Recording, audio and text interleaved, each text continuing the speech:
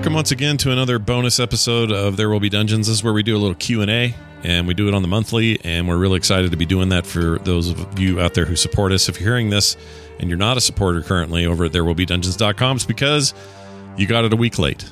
And wouldn't you like to get it a week early? I know you would. So head on over now and support us. Therewillbedungeons.com. All right, as per usual, Kristen has a bunch of questions that you guys have submitted. Please keep those coming. Don't forget to always check our Discord, our Twitter account, the website. All those places are places you can submit your questions. Kristen, take it away. All right, first one is for Bo. Now that Badass T is a werebear, will he hopefully regrow his lips and other missing parts? I know the team has always been quick to ditch Tedna, but Bear-Ass T could be his least annoying incarnation yet. Well, we'll have to find out. I didn't anticipate he was going to get bitten. Maybe one of the party members would. Also, as a little tidbit, I kind of forgot about the whole lycanthropy thing when I made the encounter. I was more just like, I'm going to put all the wares in here, and it's going to be great. Yeah, so I'm still working on it. Stay tuned. The next one is for you. Why haven't the lycanthropes eaten their way through the feeble, magicless magic users? Well, again, because we're still in the session, I don't really want to respond, but it's not that critical that I can't say, have you ever eaten a magic user? I think probably in the past, one of the werefolk have eaten a magic user, turned into a mushroom and exploded and died. So, I mean, for example, what's the consequence of eating Nash, right? He's got underwear DNA. Does that mean you turn into an inanimate pile of underwear? It's dangerous eating wizards. And so even crazy-ass werefolk have to be wary of eating mages. They're not the safest prey, So, yeah, that's my answer. Cool. To the DM mostly. As a first-time DM with literally only one session under my belt, I find myself quite nervous about the quality of what I'm bringing to my players. Sometimes my nerves can make me forget things or freeze up mid-RP or mid-combat. Do any of you have suggestions on how to get the nerves down a little, or ways to have something to fall back on if I freeze up and forget or don't have an idea of what to do next? Is he doing this online or just running a game? Because I'm not that it matters. We don't know. We have the same information as you. Okay, so if that's all he says and it's just the stuff, I think Bo and Kyle would be really good to answer this. I think if there's that other component, though, that can make it really stressful if you're the DM, and I would recommend having somebody else run that stuff if that's what you're doing. But if you're just playing and it's you and your friends and nobody watching, then you're these guys. I still think with friends, it's. I think it can happen with friends. So it's basically stage fright. Mm-hmm. Which you might be totally fine, and then 2 hours into doing something, you start to get really nervous because your mind goes there, and you lose focus, and it's a kind of a cascading effect when your rhythm's off. When you're not loose and free, and that can happen even with friends because you're the fun coordinator, you're the fun conductor. And sometimes when you feel like your friends, maybe you read a piece of body language that they're getting irritated or something, and nothing's been vocalized, but you just kind of all of a sudden you're focused on, oh no, I'm sucking, or whatever. It can really mess with you. So I think the thing to do, especially if it's with friends, I don't know why we're assuming you'd be doing this for money and in some sort of work situation. It should be with friends or people you're comfortable with. So especially if you're just learning, don't learn to DM by becoming a private contractor first. Yeah. Just be honest about it. Just say I'm sort of, my head's not in it, or I got really distracted. I mean, you don't have to talk about maybe the very specific reasons why, because it just could be internal to you. But I would just say I'm just starting to get a little nervous, and I just need to take a break, and depending on the degree of comfort you have with people, I just you're not being paid, you are having a good time with friends. So if you were playing hockey and started feeling barfy, you'd be like, I'm feeling a little sick, I'm going to go sit down. Don't force yourself. Naturally people sometimes get disappointed if they're caught up in the moment, like, oh, I want to keep playing or whatever. But if you let people know it's serious and to respect it, they should. So that I wouldn't fight through it.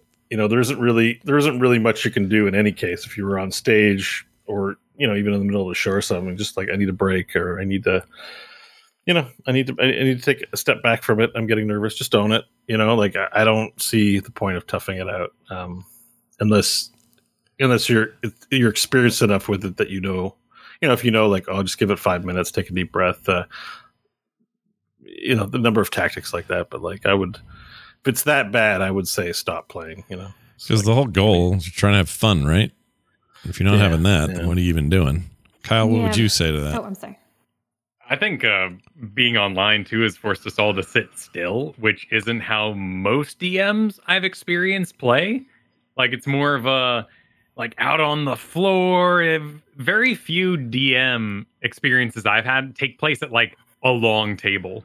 Yeah, they're often spread amongst couches, and like people are kind of dividing up. And when little teams start to build, like in today's episode, we had Nash, Burrell, and Hope doing one thing, and Stanley and the two NPCs. Like you kind of like physically divide yourselves up and kind of move about the room. And when I'm actually DMing in person, I'm standing or I'm putting my feet up because my character's being cool and like playing a guitar, and I'm physical. I'm embodying that, and those wanderings and tics, you might even call them, are an outlet for all that energy you're probably feeling, particularly when you first get going. Like it's really nerve-wracking to fire up an adventure. So you can use tools like improv games, like there's a point game. I don't remember the official name of it, but it's basically a warm-up improvised game where you have multiple people tell a story, and you point at someone and they start the story, and then you move your hand and you point at somebody else and they continue the story where the other person left off.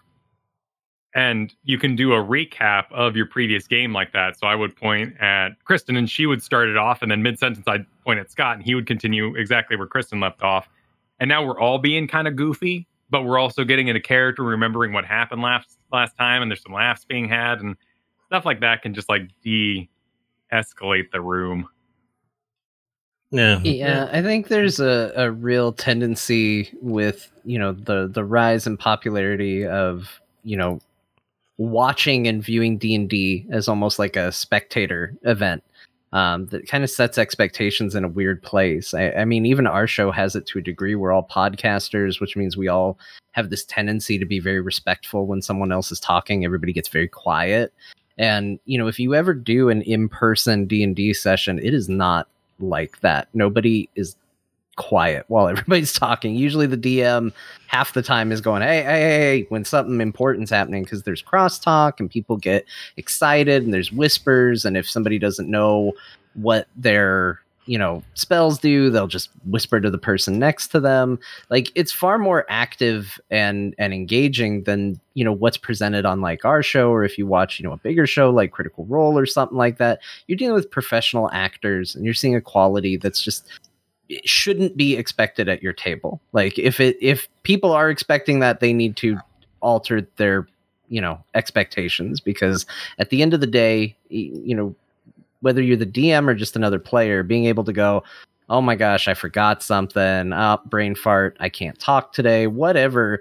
And everybody should understand that everybody's in the same boat. So, just be upfront with it. You don't have to try and hide it. There's not an audience you have to appease or meet some benchmark for to DM. You just got to make sure everybody's having a good time, and no one's going to judge you because you forgot the name of an NPC or the accent you were doing for a voice or something like that. It's all part of what makes it fun.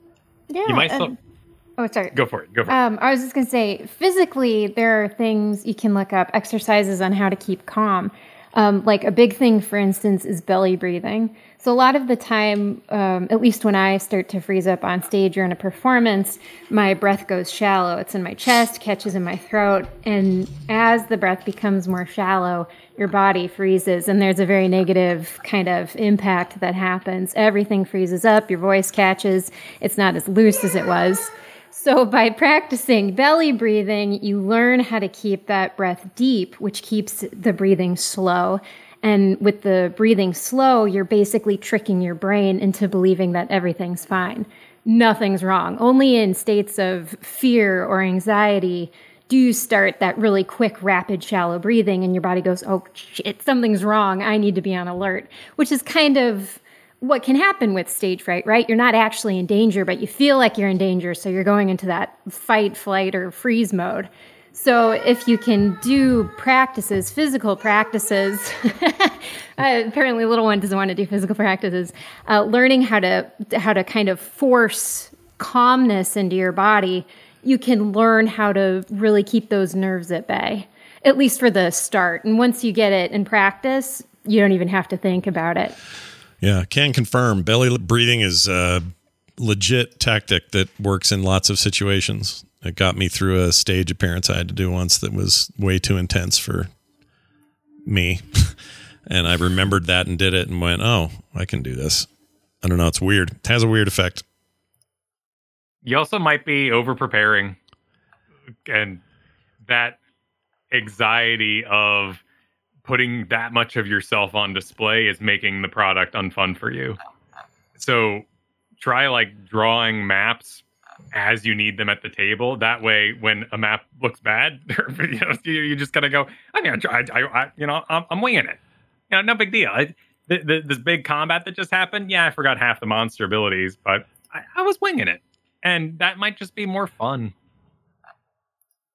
Agreed. Yeah, I think a really good tip in general is to, it's very easy to see D&D as a game. And I think game inherently has a connotation of competition to it. And just try and reframe it as storytelling, group storytelling, and put yourself as another party member that just so happens to play multiple roles and has a little bit more control over the situation. And instead of thinking of, I have to be this force that's entertaining these people or creating a contest for these people, really put yourself in the moment as a character in that story and go, what would be the coolest, most fun thing to happen next? And then recognize the fact that as DM, you have the power to make that happen. What would be super cool? What would make them excited? What would make me excited if I was down here? Yeah. And just go with that and don't worry so much about the game part of it. Yeah. Great answers. All right, the next one, gonna open a can of worms here as the start, so I hope everybody's ready. Sweet. During a recent episode, Nash's intellect was dropped to 4, if I recall correctly, and it caused some hilarious but also frustrating issues. Listening to that show, I was in chat agreeing with Scott's choice of how to roleplay that disability because it's exactly what it was, a major disability. It became painfully clear that this type of ability damage effectively removed Nash from the game entirely. To properly roleplay an intellect of 4 is to act as a non-combative NPC. Bo tried to hand-wave some of this away, but if you're going to hand-wave away the effect, then why have the effect at all? It was more fun and engaging to have Stanley's wisdom drop to that of a drunken 4-year-old, but even then it could have been party-destroying if he had failed a roll or done something truly foolish. How did everyone feel about the ability damage? Were they a bad idea? Bo, you want to tackle it from the DM perspective first? You don't want to take this? No, I'll answer it from my perspective. Stanley did a good job, and Scott didn't. Well, I mean, under the bus. I don't think that's what's being said, but Well, I mean, his point isn't that. His point is like he thought I handled it right character wise. So if you think that way, what did I do wrong? I think that's valuable information. No. I'm making jokes. I didn't really think about it. Like, I think you thought about it more than I did. I actually will disagree with the question. The person who asked the question. I don't think that reading it as a non-combative NPC is a necessary trait. There are plenty of monsters and creatures within the realm of D&D with an intelligence lower than 4 or at 4 that function perfectly normally in combat scenarios. Like, basically, you need to look at your character more as like, reptile brain or primitive man or something like that. They didn't just all sit around and do nothing until they cease to exist. Like, you have a high wisdom score, you have a high charisma, you have strength, you have all these other stats.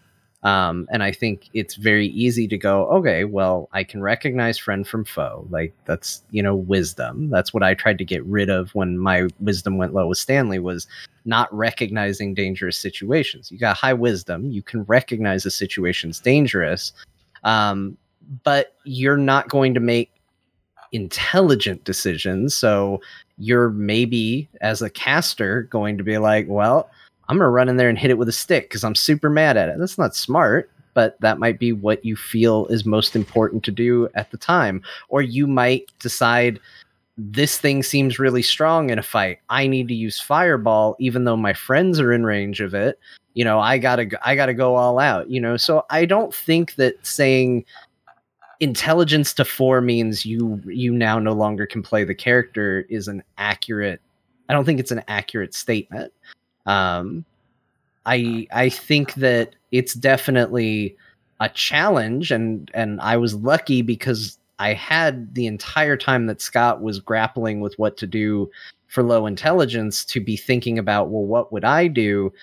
And then when Stanley ended up getting his wisdom lowered, I had a lot of time to sit back and go, okay, what is this? Because at the beginning, I had no idea how I was going to show no wisdom.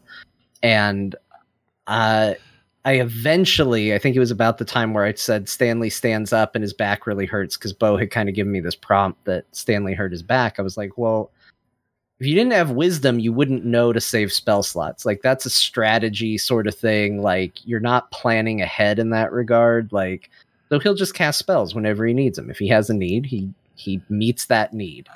And that's how I played it. And I had a lot more time than Scott did to kind of come to terms with how to play that. And I think that even showed between the first scenario where it happened to Scott and he had to do it on the fly versus when he came back to the table to do it. I don't think he played Nash the same way. And I think it showed that he had more time to think about what that would reflect. So I guess to answer the actual question, though, I would just say I thought it was fun. I thought it was a neat way to get to play Stanley in a different way and show him off in a different way. And it almost like felt like getting to play as a different character for a little bit. So I really liked it.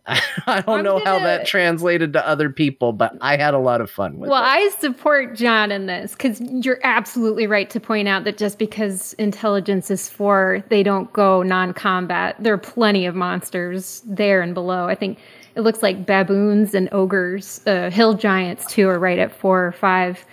But I really, really liked it, because ever since that moment happened, when Nash immediately went dragon form and Stanley just decimated with fireballs, ever since then, the group hasn't been taking any BS from anybody. We've just shown up, gone through, because we've seen our power, I think. I think it finally allowed us to unlock the realization that we are powerful beings.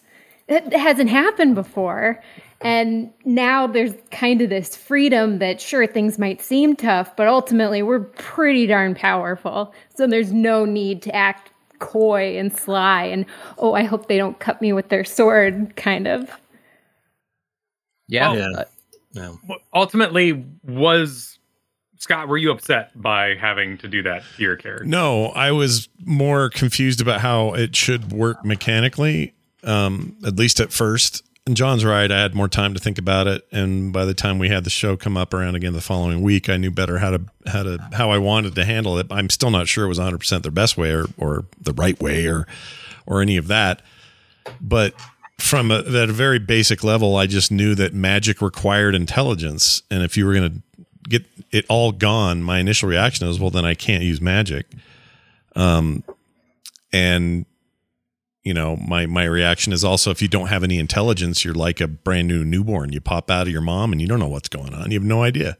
So that's how I treated it at first. I think the big saving grace for me was to call the dragon transformation kind of instinctual is what saved it, because I think that was okay and consistent to have that trigger as an instinct, both historically and character wise. I think that fits. And so for him to do that and then become an intelligent being again while in dragon form was a really fun way to circumvent the loss of intelligence. So whether or not it was perfect in terms of, how it reacted to the loss, or if it mechanically was true to what D&D is supposed to be, or any of that. I don't know, but being able to pop dragon and then, kind of realize that now I'm in a position where I can actually make sense of the world around me. That's how I saw it, and I liked it. I had fun with it. Well, and you weren't sad sacking either. No, and we're at this table. We all have things that can frustrate us, those where we feel underpowered or we feel stuck, but we don't wallow in that and kind of ruin the game for the people around us. So I think this is a really great question in that regard of how much you have to sometimes pick and choose your players. The fact that Scott had fun with it meant it was okay for Bo to use that as a puzzle mechanic. Yeah. Whereas you might have a great player, but they hate this kind of thing. And in that sort of way, then Bo would be in the wrong had he not supplied an answer to the problem faster. But since Scott wasn't having a bad time, it was allowed to linger. Yeah. I think the important thing, because I just want to focus again, too, on the main criticism of the letter, because I might have taken it out of context to make jokes. The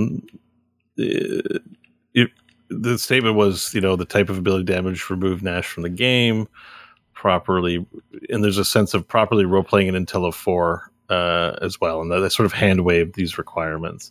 And I think that, the reason I didn't give it a lot of thought, because I really didn't think much about it, is that there isn't a requirement for a player to comply with their role play on their intellect level, right? So, no one's going that's a statement an intellect of 14 would make over an intellect of 12. You might say, well, only for the extremes might count, but there's actually isn't a requirement for anyone to role play their characters a specific way based on their intelligence scores. Now, at the table, the unwritten contract might be you got a strength of 8, buddies. But it, maybe don't act so tough. But then it's kind of comical for a weak guy to be all tough, because that's going to lead to funny situations. So in the case of my approach to this, it was it was a for fun thing. If I tell Nash your intellect is 3, what do you do? So it wasn't really a sense of, oh no, don't do that. Right. Scott might have just tried to act against type and been smart and maybe still did something stupid, like cast a spell for the 3rd time in a non-magic dungeon. I'm not really in the role play sphere. I'm not looking for compliance to rules. In the adjudication of action and result, that's when the rules come into play. I want to do A, B occurs, or C occurs, or D occurs, dependent on outcome. And where it makes sense, the intellect would come into play, which is in skill checks and attack rolls and stuff. But in terms of the role play, he can do whatever he wants. Yeah, and I would say that to anyone. If you become a super genius, that was the trouble I always had because I making these super genius characters, and then I realized how not smart I am. Because I can't role play an intellect of 18. I don't have an intellect of 18.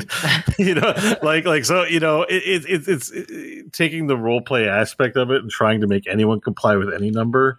It's almost like that with alignment, where alignment is this fun thing, but every now and then, if it's a small thing that the character does, you do hand wave. You do just go, okay, we're having a bit of fun here. This isn't about compliance. But unless someone's going to outright murder someone in cold blood, then maybe that has to come up as a thing. But I think it would be very fun to underline Bo's point and point something interesting out.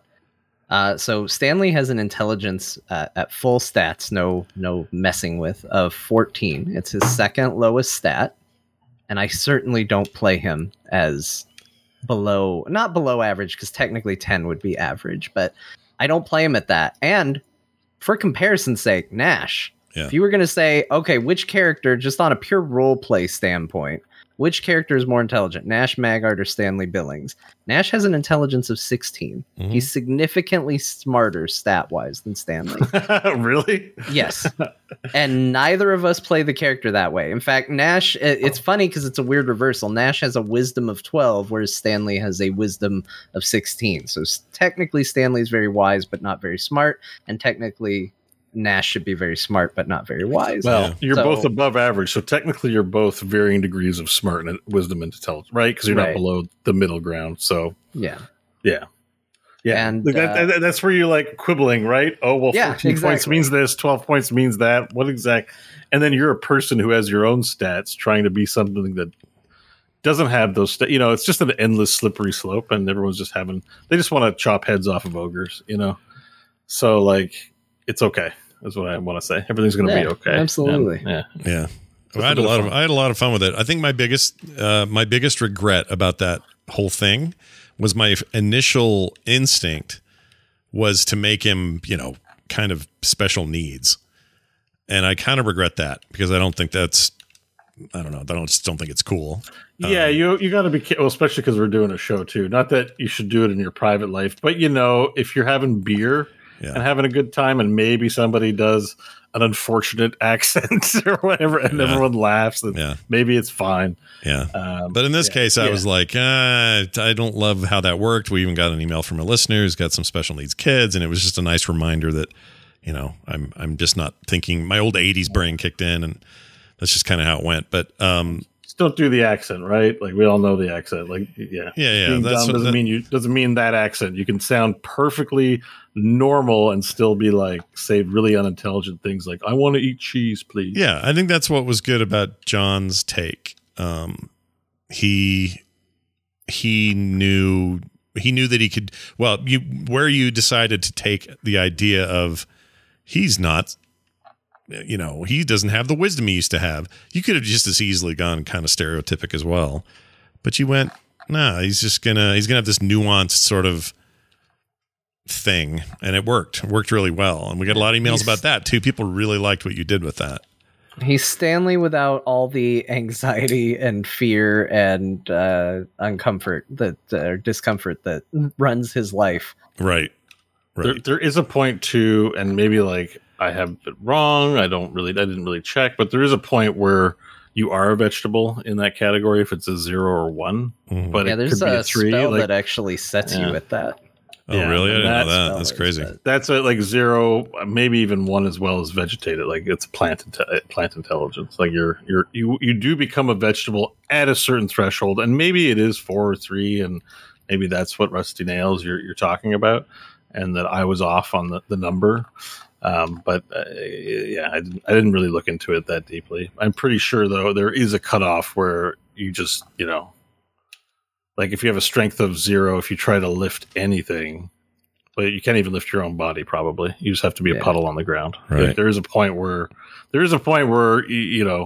that might matter, but it's in my mind it's in the 0 to 1 range, 2 even. Yeah, that's why I set it to 3 because 3 was like this threshold of functional, but the worst version of the functionality you can think of. Oh, and part of it for me was this was my first encounter with anything like that.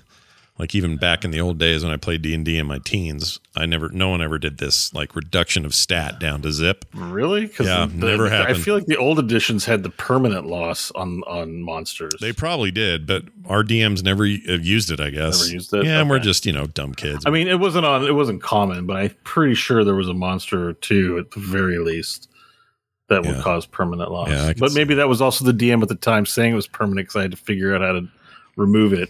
Because again, your DMs may vary and they might be hardcore about it. If you don't know how to do it, I'm not telling you. So yeah. All right, next question. What are your favorite flowers? Yeah. What are your favorite flowers, both from a player and character perspective? What do you like most about the flower? And is it a representation of a value or quality you like? And then I included a link to a list of flowers and their meanings. Yeah, you asked a bunch of Dorito-eating gamers what their favorite flowers is. The question's not going to go well. I don't know. I might. What? I mean, let me go ahead and really sully the answers right off the bat. Both with a bah humbug answer, which I feel okay with because I think my wife asked this question. Just judging by the name, I think it might be her. She didn't say anything though. But I'm gonna say Stanley would be any flower because he's never really seen them. So we don't live in a land of flowers, so he would think any flower was a fun novelty and probably be pretty impressed by it. And for me, I never really give a lot of thought to flowers. Like I'm kind of lame like that, but I was in a relationship once where somebody insisted on them. and their favorite flower was the stargazer lily. And because it's the only flower I really bought or paid attention to, it's by default my favorite, like winner by being the only thing I paid attention to. Because I'm not going to pick anything stupid like a red rose or anything like that I know. I don't know flowers. I love that you called the red rose stupid. I think that's great. There's nothing It wrong is with that. stupid. It's like the most go-to, like anybody who's like, my favorite flower is a red rose, like lame. You probably play humans in all your RPGs too. Yeah. So your favorite flower is a lily? Damn. A stargazer lily, yeah. Stargate. Okay, all right. Anyone else? I don't think I have one. I like a lot. See? I mean, I like a good flower. I mean, I've got an answer. I provided a list here. I want the question asker to know that I have a list Do it. to a website they can go to and look through and they're refusing. I did go to it. I'm gonna I'll give a good answer, seeing as Kristen did supply a good list and I looked through. I did look at it. I'm gonna say for Stanley a snapdragon, because the description of deception and graciousness are a perfect double for what he is. Oh, interesting. I like that. According to this, my favorite flower is distrust. What? What's your flower? Lavender. I love lavender. I don't trust that. Oh, you love lavender? There we go. Isn't lavender about relaxation? Is it? Yeah, but it's listed here as distrust. Huh. Oh, I weird. thought it was there to make you go to sleep and feel relaxed. Isn't that what it's supposed to do? Well, that should be Nash's flower then. Yeah, it should be. Oh, here we go. Lavender is given the meaning devotion, yet also symbolizes distrust after a Victorian legend that the dangerous asp that killed Cleopatra hid under a lavender bush. Oh. Well, that explains a lot. Well, there you go. Yeah. Well, that's pretty cool. That's I'm pretty down cool. with that. Yeah. Okay, hold on. Maybe I'm coming around on flowers. Flowers are getting interesting. There's murder and snakes and stuff. Right? I didn't know. They're doing a new Cleopatra movie. Maybe they'll have that guy in it. That'd be cool. the snake. Little snake. That guy. Yeah, that guy, the snake. Maybe he'll be in there. I don't know. I keep saying he. I don't know. They're genderless flowers, I guess. I don't know. For hope, I think I'd go with yellow carnation here for disdain, disappointment, and rejection. Oh boy. Wow. Okay. I mean, whatever. As for me, since we moved out here to the Pacific Northwest, white lilies, tiger lilies, they're all in bloom in the summer, and it smells amazing. And we did a really cool hike along the side of a mountain when all of the flowers were in bloom, and it was phenomenal. So that's what I'd have to Did you go with the baby, I assume? Probably, right? He wasn't around. Wasn't around yet. Oh, man. Hike. Yeah. Okay. Well, there's this summer, so. Today I learned there's a flower called Sweet William. Whoa. There's also It means gallantry. Really? Yeah. Old Sweet William, a gallant friend of the world. I don't know. I didn't know quite what to say there, but hey. These are swinging wildly. You got like usefulness and alas, my poor heart. Yeah. Yep. Get some of that growing in your yard. Wow, yellow roses are jealousy, decrease of love, and infidelity. When I was a kid, that always just meant friends. Like that was the friend zone rose. You can give someone a yellow rose and it means friendship. Is that what that means? That's what it meant in school. Wow. I never gave too many flowers. It feels a little made up. Or it feels like I missed out. Or why would you have a flower that's all bad things? Yeah. Like Nash This would probably like do propaganda. Nash would probably like something that smells weird but is really good for potions or something. Probably like mushroom flower. Yeah, mushroom flower, that would work. He would go for that. To answer that question. So my favorite DM flower would be the Venus flytrap because there's giant ones that can eat players. Oh, Yep. I thought maybe I like that one. Good. And I'm going to say my favorite human flower. That's gross, but my favorite flower speaking as a human is the red rose. Suck it, John. Take that, John. How lame. How lame. It's really John doesn't like it because he's a hipster about it. It's the most famous rose. Those red roses, people think they're cliche and they're whatever, but you give them to someone special and they like them. They've had a good success rate. Yeah. If I had a personal connection to a flower, it was, giving them in romance. And as you can see here in this thing, it's just pleasure and pain. The wild the problem is it's too obvious. If I gave someone a red rose, I would feel like I didn't try. It's a classic. He just went to the grocery store and picked up a bouquet. He didn't know what to get, so he got red roses because that's what everybody knows. Yeah, we got to go to the flower store and make your own arrangement. And then, you don't just get roses. You get put an orchid in there or whatever else they got. I don't know the rest of the flowers, but you tell them mix them up, make a nice pile, and get some baby's breath and fern in there. There's a reason why you see people with a rose in their teeth. There's a reason why it's in every song. A freaking seal, rose on the fair, whatever he says. That stuff, But did you know? Yeah, but did you know? That's such a great song. I want to give him skincare products. Anyway, the point is that's a great thing, and nothing wrong with a rose is the point. And there's nothing wrong with seal either. Skincare products? No, he's got like really scarred up cheeks from I think acne when he was a kid, and it's a terrible joke, and I shouldn't have made it. It's terrible. Anyway, we're gonna take our. We want to help him. It came from a good place. Yeah, no, he's awesome. He's actually really cool, dude. His TikTok is great. You should follow it. Anyway. It really is, like, legit. It's a good TikTok account. Good recovery. Scott's like, I dug a hole, but I vaulted right out of it. He's a good guy. I like this TikTok. No, it is. He opens his fridge and shows us what's in it on his TikTok all the time. He's always, like, in pajamas or, like, a robe, and he's like, look what I have in my cool fridge, and he'll show you on TikTok. See what food millionaires have, you poor fools. Yeah, he seems very nice. Anyway, enough of that. We'll be back next month with another bonus show, and, of course, next week with another show. Thank you to our supporters. Thank you to everybody who sends these questions in. We'll hang on to any we had left, as well as add any you send this next week. So keep them coming. That'll do it for us. We'll see you next time.